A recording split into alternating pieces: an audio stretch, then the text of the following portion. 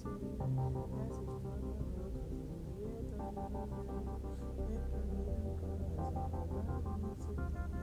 Faz aquele jeito que você me dá.